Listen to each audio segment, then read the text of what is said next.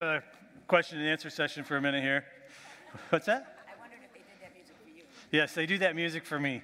That is Lecrae is one of my favorites, so that's my walkout music. So, yeah. Hey, I'm not sure why.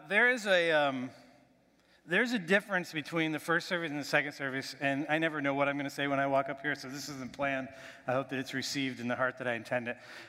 There seems to be a resistance in this second service when you feel the need, the desire to clap. Can I just tell you, it's okay. If you want to clap, you should clap. Just like that. So I know there was a few times during worship, it felt like the room wanted to, like, you know, and we all grew up in different traditions in some places, and there's wild expressions over here, and there's a conservative expression over here. We're probably somewhere in the middle. I just want to let you know it's okay. And I mean that in all seriousness. That I think sometimes you're wondering, like, okay, so just if God stirs in you to clap, then clap. And if he doesn't, don't feel any compulsion that you have to clap either, okay? All right. Let me pray. Lord, I just pray that as we move into this service, into this portion of the service, that you would guide my words, that you would do what only you can do. The Spirit of God is alive and well in this place. Where the Spirit of God is, there is freedom. And Lord, I pray that as we open your word, as we move into this portion, that you would bring about freedom, because we all have places in our lives that we hold back from you. So Lord, I pray that we would give you total access to every part of who we are, so that we could walk in victory and be who you've called us to be. In Jesus' name, amen. Hey, I find myself kind of sad today. This series on Philippians has been a blast. It's been so much fun to do, and I think it's been really good for us as a church. When we look back, there's no doubt in my mind that God knew that this was the letter that we should be studying as we moved into what became kind of a season of unknown, a season of difficulty for a lot of us. So we've marinated ourselves, we've soaked ourselves in this letter, and we've learned some pretty powerful things. We've learned that we need to know God more. We've learned that Paul prayed for the church that they would have this growing depth of knowledge and insight into who God is, because that was going to change how they would respond to life. We learned that we're supposed to have the same attitude as Jesus, who being in very nature God, having all of that comfort and all of that power, didn't consider equality something to be grasped or held onto, but he gave away what was rightfully his and came and died on the cross for you and I. We learned that our lives are supposed to be lived out in a similar fashion, that we're not supposed to look to our own interests,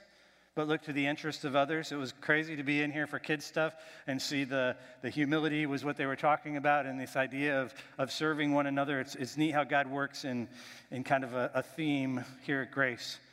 We learned that we're supposed to be united. We learned that we're supposed to be content in all circumstances. And I love this. We learned that the way we respond to adversity actually affects others, that people are watching us. Our kids are watching us, other church people are watching us, but the outside community is watching us as well. And the way we respond actually makes a difference as to how the gospel goes forward, or whether or not the gospel is advanced or not. So Brian and Holly's leaving, what we went through last week, it's been pretty unsettling. It's been very unsettling for many people. It stirred up a lot of past wounds. It stirred up a lot of past hurts. It's really taken people to some deeper places. And what I think God has been up to in this is preparing us for just such a thing, and preparing our hearts and getting ready to say, I don't like what's going on. I don't necessarily understand what's going on, but are you willing to invite the Spirit of God into that chaos? Are you willing to say, I know that I'm stirred up now. I know that what seemed to have been settled for a long time in my life has now been stirred back up. God, what are you trying to show me? What are you trying to teach me? So there's this great invitation from the Spirit of God as we move through a difficult season to invite the Spirit of God. But what we have learned along the way is God's in control, right? And that this is God's church. And I love the fact that over the last few weeks, we've been reminded by different people up here that Al Kunle was here for a couple years, and he kept telling us that Jesus is our senior pastor, right? You remember Al telling us that? Well, it was good to go back to that and kind of be reminded that God is in control, and God has this all figured out. God isn't surprised by what's going on, and I think the study of Philippians really helped us to get ready for that.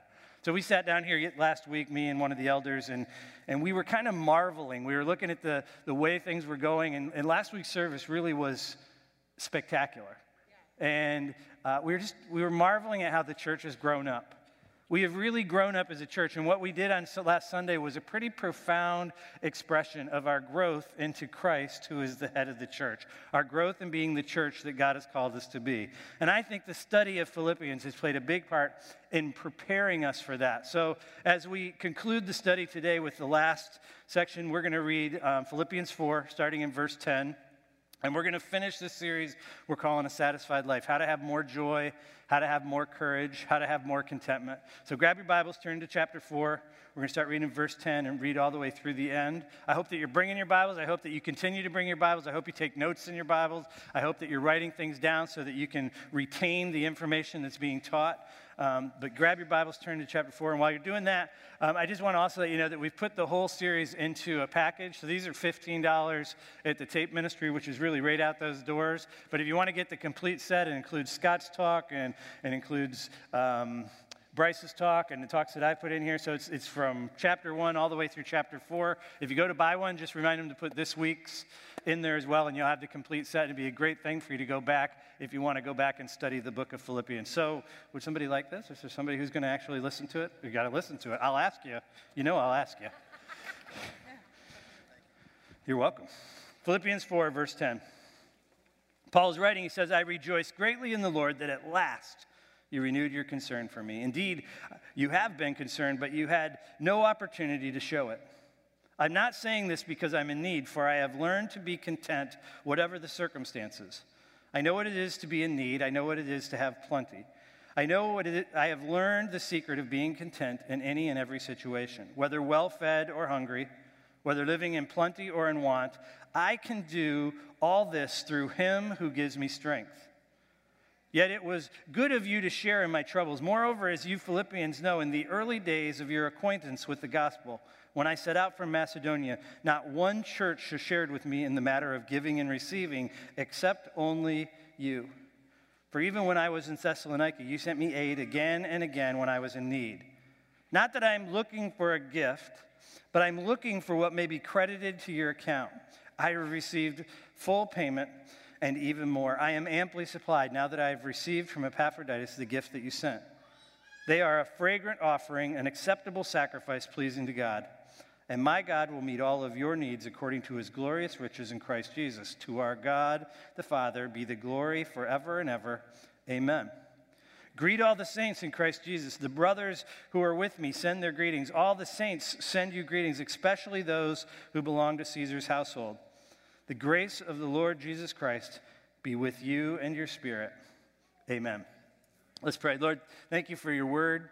Thank you for the accessibility of your word. Some reason today it's just really hit me how privileged we are to have the word of God translated in our language, to have the ability to read, to have access to multiple translations of the scripture. Your word is so accessible to us, and we take that for granted. But Lord, today help us to really grasp all that you would have us grasp through the opening of your word today. In Jesus' name, amen.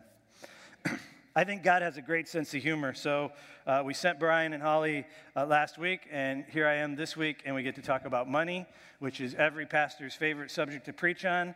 And the truth of the matter is, when we talk about money, we all tend to get a little stirred up right away. It actually creates angst in the room whenever money is the topic. It was fascinating to me as I talked about some of this with some of the staff, and we were talking about giving, and Penny was the one that pointed it out. She said, we wouldn't hesitate to talk to somebody who was going into a season of isolation, somebody who separated themselves out from the body of the church. If they were living by that, we wouldn't hesitate to go to them and say, look, you need to be with other people. You need to not be alone. You're going to have to be with people to live out your faith. And I had a conversation this week with somebody who's decided to leave Grace, but they haven't picked another church to go to. And I didn't have any problem calling them and just saying, hey, you need to either stay while you're figuring it out. If God is releasing you from Grace, we want to bless that, but he's not going to release you to go nowhere. You need to be in a church. You need to be in a place where you're receiving the word of God, where you're worshiping together, right?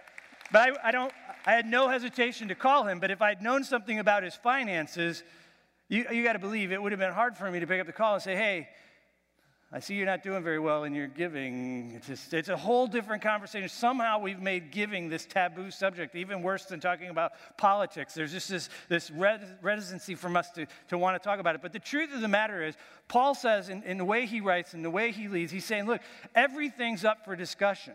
We are doing life together. We are actually living life together. We are striving together, arm in arm, to live like Jesus, and that means we're going to talk about everything. So even in the fact that he's just got done, if we remember last week or 2 weeks ago, he just got done calling out these two people who are in conflict with each other, these two women within the church, and he calls them out by name.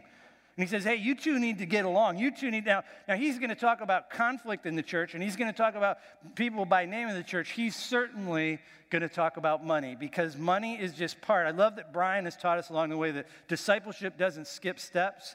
Part of your discipleship journey is how you handle the things, the blessings that God's given you. It's just part of your journey. So we're going to have to figure out how to talk about money without any kind of angst in our spirit. But I love the way Paul goes after this. So we're gonna study this passage, and we're gonna see how Paul teaches about money. We're gonna see his thoughts about money and about giving. And he does this in a unique sort of way. So I didn't read it, but if you look at verse 9, right before what I started to read, because I started reading verse 10, Paul says these words. He says, whatever you have learned or received or heard from me or seen in me, put into practice. Whatever you've seen me doing, as you've watched me, as you've studied my behavior, if you've studied my responses, if you've listened to my words, if you've watched me do what I do, you do the same thing, and then the God of peace will be with you, the passage says. So Paul is actually going to use himself as an example of how to handle money. What is our attitude towards money supposed to be? What is it that we're supposed to think about when we think about money? So he starts by going back to a major theme in the book of Philippians. So look at 4:10, the first part. He says, I rejoice greatly in the Lord. I am so happy. I am so fired up. I have all of this joy. I am so geeked about this. This is great. I rejoice greatly in the Lord. He's talking about this gift. He's talking about money, and he's talking about rejoicing. But then he comes at it, and he says something that for many of us might even be a little bit offensive. He says, I'm not saying this because I'm in need. I am so fired up. I am so glad, but I really didn't need it anyway.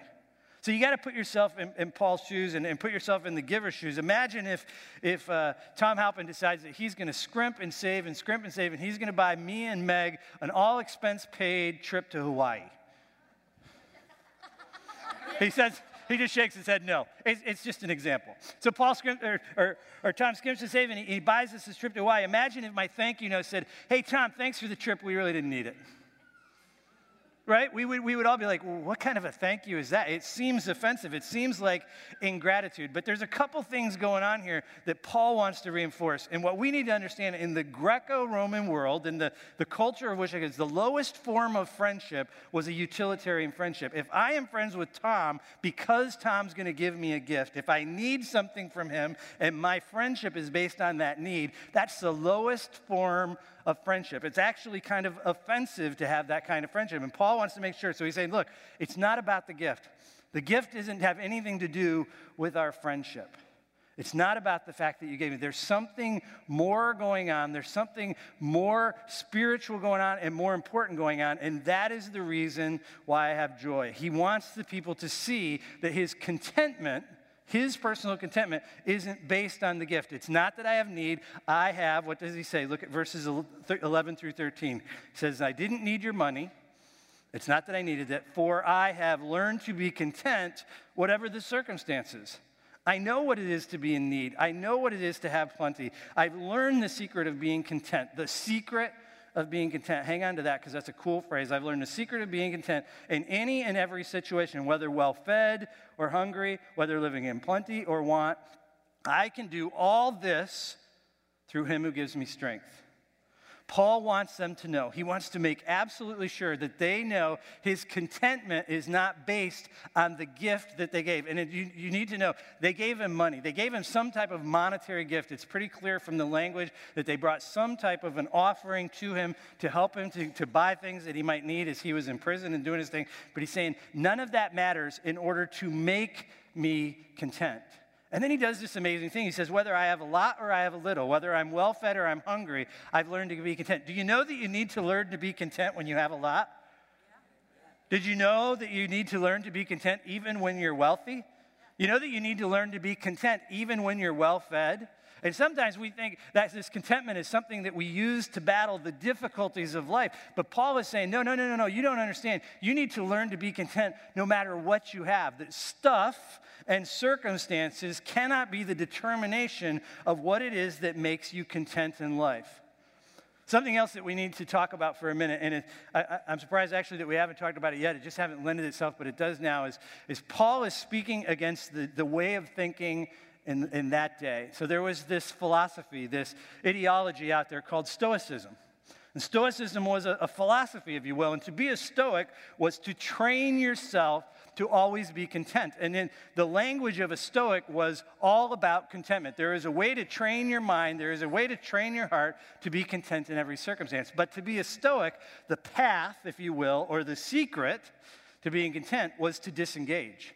You see, if I don't care, then I'm going to be content.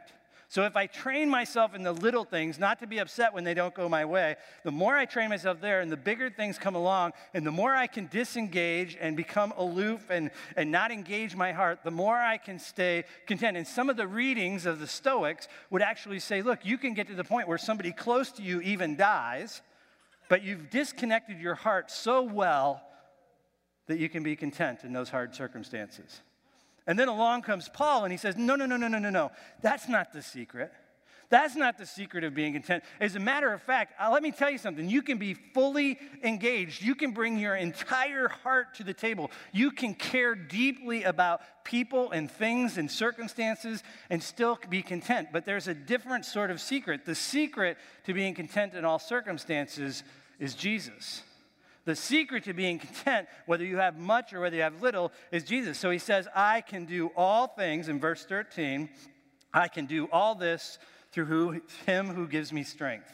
This is probably one of the most misinterpreted, abused, misused passages in all of Scripture. This is not a scripture talking about some kind of superhuman strength, and it's definitely not a passage that says if I do the right thing with Jesus, then I'm going to get rich. I can do all things. God's going to really give me all kinds of bigger houses and bigger cars. None of that's in there. Paul is talking about one thing and one thing only. He's talking about contentment. And he's saying, I have learned the secret of being content, even in my wealth. And the secret of being content is Jesus. It's just Jesus. If I know Jesus, if I know who he is, if I know all that he sacrificed to make me a son or a daughter, if I realize the love of Christ, if I realize the movement of Christ towards me. Meg and I had this opportunity yesterday morning to kind of just reflect on the crucifixion, and it just really hit me. I have no idea. Really. I mean, I just have a tiny, tiny glimpse of what Christ must have went through, the weight of what he must have went through, the humiliation of what he went through. There was the moment when they were stripping him of his garments and the humiliation and the pain. Look, we only get this at a tiny level, but at the level we begin to understand all that Christ went through to call us his son and a daughter, that place of understanding, that place of knowing the love of God brings contentment regardless of our circumstances. Paul is fighting against modern ideology, and the fact of the matter is we suffer from the same problem. We say to ourselves, look, if I just don't care, I won't get hurt. If I just don't engage in that, then I'm not going to get wounded. If I don't like the way I feel, so I'm not going to think about it. I don't like what it's drawing me into, so I'm going to ignore it. We become aloof and we become disengaged. And Paul's saying you don't have to become aloof. You don't have to disengage. And you can still feel deeply. You can even feel pain deeply and still have complete contentment in your life, to walk a life of satisfaction, a life of joy, and a life of courage. When it comes down to it, we think we need more of something or we need less of something. We think we need more money, then we'll be content. Or we think we need more kids, then we'll be content. And some of you are thinking, I need less kids, then I'll be content, right? Or so somebody actually raised their hand. I hope their kids aren't here. Or we think, gosh, if I just had a boyfriend, then I'd be happy. And then some of you are saying, if I could just get rid of my boyfriend, then I'd be happy, right? If I just had a better relationship with my mom, then I'd be satisfied. Yeah, you guys know what I'm going to say next. I don't even need to say it, right? The whole point is we have these categories of what do we need more of and what do we need less of, and if only we could get that, if only we could get rid of that, if I had less stress in my life, if I didn't have so much work, if I had some work, whatever it is, we have all these lists that we make, and we think that somewhere in that list it's going to bring us satisfaction, that it's going to bring us contentment. And as long as our minds are there, we are doomed from the start, because Paul's saying that's not the secret. No, that's not the secret at all. The secret is Christ. The secret is to know the love of Christ in your life. So if this is the deal, then why is Paul so excited? Why does Paul rejoice greatly in the Lord because these guys gave him a gift? If it doesn't have anything to do with the gift, if Paul was already completely content, why then does this stir so much joy in him? And the answer is because Paul knows the truth that we invest in what we believe in. He knows the truth that when people give out of their limitations, when people really give sacrificially something, that it's a sign of what they truly believe in. He rejoices because of what the gift represents, not the gift itself. So look at verse 10 again.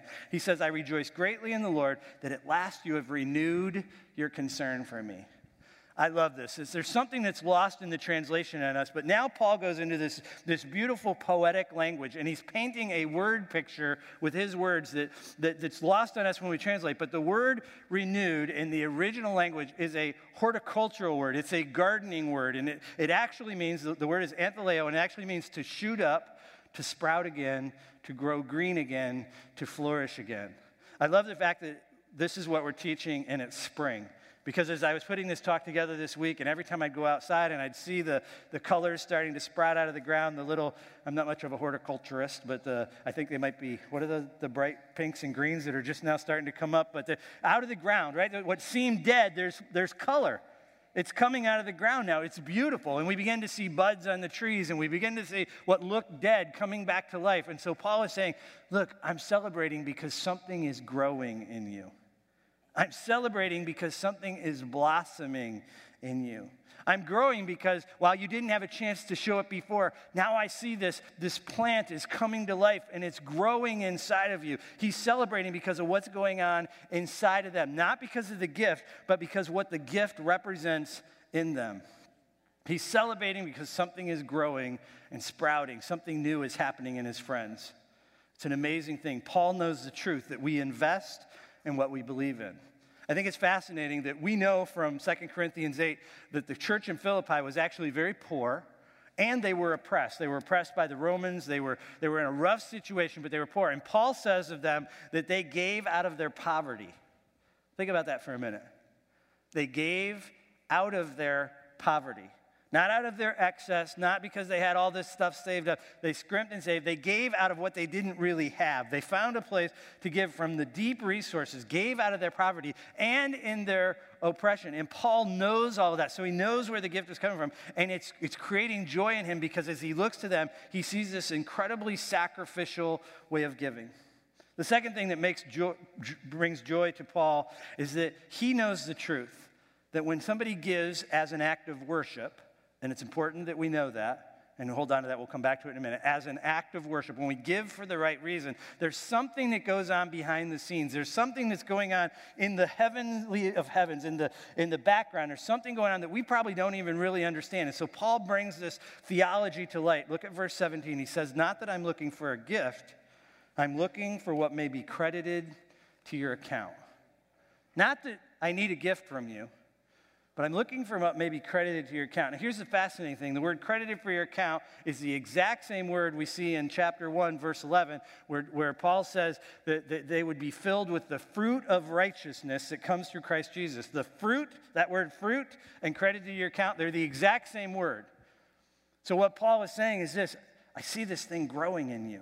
There is something blossoming in you. There is this thing growing in you, this knowledge of Christ, this understanding of Christ, and it is going to bear fruit. He's painting a picture of this fertile tree that's growing and bearing fruit, and he's excited for his friends because this thing is happening in them. This thing is growing in them.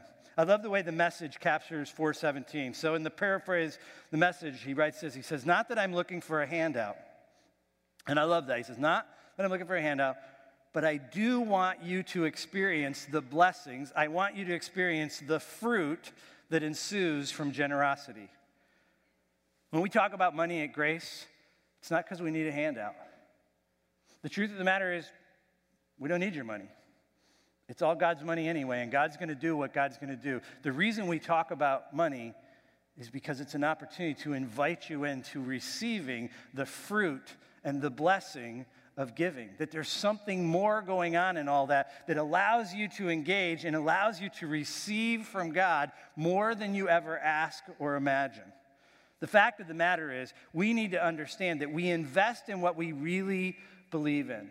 And Paul is painting this beautiful word picture, and he's saying to them, if you give out of the right motivations, not because you feel guilty, not because somebody's twisted your arm, not because we've put a level of shame on you, not because you're trying to buy something from God. If you're giving to God because you know God's going to give you $10 back when you give $1, if you've missed the point of what God wants, but if you're giving because God has moved in your life, if you're giving because God has changed who you are, if you're giving because it's an expression of all that you've experienced in God, then God is going to bless you. And so Paul writes these words. He says in 4:18, when you give this way, they're a fragrant offering. They're an acceptable sacrifice, and they're pleasing to God.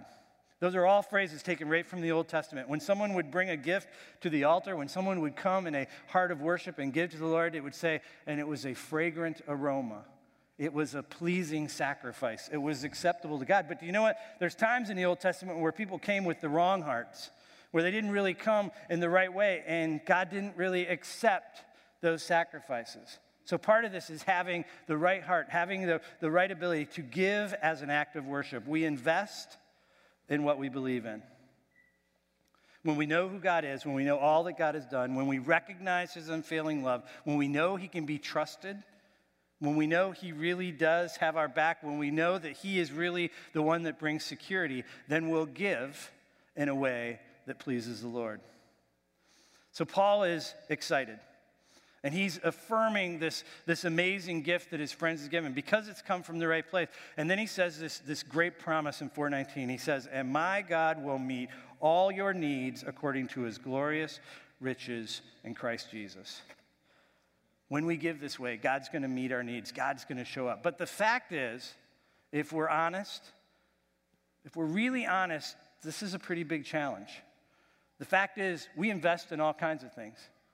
The fact is, we invest our time and our energy and our resources. One of the things Norflette and I were talking about this week is really our whole lives are some type of investment. We're always investing in something. We're always giving ourselves towards something. We're always pouring ourselves into something. And the fact of the matter is, sometimes we get it wrong. Sometimes the things that we're investing because we want those things to bring us contentment. We want those things to make us happy. We're looking for those things to bring us our satisfaction in life, our contentment in life. I believe we all struggle on some level with this one. And the truth of the matter is we're not the first to struggle. So think about the Israelites, right? We all know the story, or most of us know the story. The Israelites were in captivity. They've been in captivity for 400 years. And while they're in captivity, they own nothing. They're slaves. They own nothing. They are poor, they are trapped, and they are oppressed, right? And then Moses comes, and through the work of God, the amazing plagues happen, and they are set free. But did you know the scriptures tell us that when they were set free and they were leaving Egypt, the people in Egypt were so distraught that they gave the Israelites all of their gold and their silver. They actually gave them everything they had. And the scriptures say that they plundered Egypt. To plunder Egypt was to take all of their wealth. And this is a very wealthy nation. And so the Israelites leave free and rich. And they go off as travelers, free to move about in freedom, right? So everything changes for them, and they go out, and they've just crossed the Red Sea. And if you remember, after this parting of the Red Sea, and the Egyptian army comes in, and God pours the waters back on and destroys the armies of Pharaoh. I mean, they have seen some pretty crazy stuff, right? Like, they have seen God move in pretty amazing ways, right? I mean, right? It's an amazing story. Well, they've just been in the desert for a few days. Moses goes up on the mountain to get the law, and then something bizarre begins to happen. So I'm going to read for you Exodus 32:1. It says, when the people saw Moses was long in coming down from the mountain, and I just want you to hold on to this, long as days, not months or years. So Moses has gone up on the mountain. He's gone a few days. The people said, they gathered around Aaron, and they said, come make us gods. Come, make us some gods who will go before us, as this fellow Moses who brought us out of Egypt. we don't even know what's happened to him. Aaron answered them and said, well, take off your gold earrings that your wives and your sons and your daughters are wearing. Take off that gold and that silver, all that gold that they just gave you, all that gold, all that wealth that you just got. I just take it off and bring it to me. Your sons and your daughters are wearing, and bring it to me. And so all the people took off their earrings. They brought them to Aaron, and he took what they handed him and made it into an idol and cast it into the shape of a calf and fashioned it with a tool. And then they said, these are your gods, Israel. These are the gods who brought you out of Egypt. It wasn't that I am God. It wasn't Yahweh. It was this golden calf that we just made in the fire. These are the gods that brought you out of Egypt. When Aaron saw this, he built an altar in front of the calf, and he announced, tomorrow there will be a festival to the Lord. Not the Lord, but the Lord he just made. So the next day the people rose early, and they sacrificed burnt offerings and presented fellowship offerings before the idol. You see, they were willing to invest in what they believed in. They were willing to invest in what they thought would save them.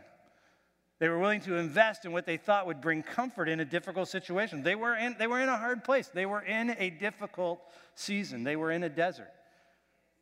But they invested in what they thought would bring about their salvation. They had bought into the ideology and the religious system that they had lived under. They had lived in the Egyptians' home. They had seen them worshiping idols. They just bought into that lie, and they began to invest in what they believed in. They were willing to give of their wealth. They were willing to give of their animals. They were willing to give of themselves. They were willing to show up for a festival, all because they believed that that would save them.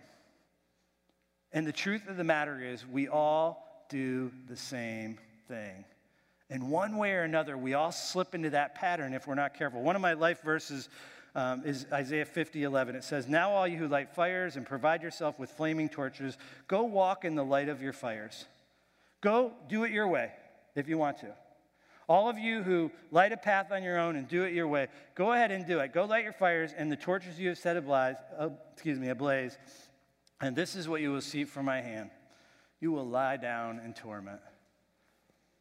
This is a verse that God uses to remind me that when I create my own path, when I want to do it my way, when I turn to anything other than God for my comfort or my stability, when I turn to anything other than God for my self-worth, for my contentment, for my satisfaction, for my joy, when I go anywhere other than God, what I get back is torment and destruction. The people of Israel, people died. Their family members died. They brought about great destruction and chaos into their lives. And we do the same thing when we look to something other than God for our contentment, for our self-worth. The reason Paul was so excited, the reason Paul was rejoicing is because he could see all this. He knew all this, and he knew that the gifts that they were giving, the gifts that they gave to him, were a clear indication is that their belief system was in the right place. Because Paul knew we invest in what we believe in, and this gift represented an understanding on the part of the church in Philippi that they knew where their contentment came from. They knew where the source of their power came from. The fact is, we invest in all kinds of things. And some of it's okay. You are actually called to invest in your family. It's okay to invest in work. It's okay to invest in a hobby. It's okay to invest in a recreation activity. It's okay to invest in other things. But the problem is when we invest for the wrong reasons, we invest in a way to find our identity, when we invest with a desire to find meaning in our lives, when we invest to find contentment, when we invest to find satisfaction, then we've made those things our golden calf. We're worshiping something other than God. The scriptures say those who cling to worthless idols, those who cling to golden calves, forfeit what God has for them. They forfeit the grace that God wants to give to you. We bring destruction and torment in our lives when we choose anything other than Jesus to be the source of our contentment. So I have a few questions for you, and I just want you to ponder the questions, and then the guys are going to come up and we're going to sing a song together. But the question I would ask is, where do you go? Where do you go? What do you run to when you are stressed? What do you find yourself doing, or what do you find yourself leaning into when you're sad or you're depressed? Where do you go when you need to escape? I had a great conversation this week with somebody here at Grace, just talking about stresses of home, and they go places when they know they just want to escape from it. They want to escape from. Where do you go when you want to escape? Where are you investing an inordinate amount of time or energy or resources? What do you invest in that you think is going to give you more status? Or maybe it's even just your appearance. You're obsessed and you've invested so much in the way you look because it's an idol to you, or it's an accumulation of wealth, or it can be a recreation activity that's just gotten a little out of skew and your identity is around that recreation. The question is, what do you believe in? What are you investing in? Where are you pouring out your resources? Where are you spending your time and your talents and your treasures? What do you really believe in? Guys are going to come up and sing, and we have a prayer team that would love to pray with you. If you want to be prayed for, you can come down while we're singing, and we'll dismiss after the song. But what I love about Philippians is the theme of Philippians is one thing. It's Jesus. If I know Jesus, I can be content in every circumstances. If I know Jesus, then I can look to the interest of others and not my own interest. If I know Jesus, then I can be like-minded with my fellow believers. If I know Jesus, then I can live into all of the teachings of what Paul is going to. And some of you know Jesus, and you just need to lean into that truth more. Some of you may not even know Jesus yet. And there's an invitation to know him. Just come down and say, I want to know Jesus. And the people that are down here will be happy to do it. If you're on the prayer team and you want to just come down and be down here now, that would be great. But just sing with us. This is a great song for us to wrap up the study of Philippians with.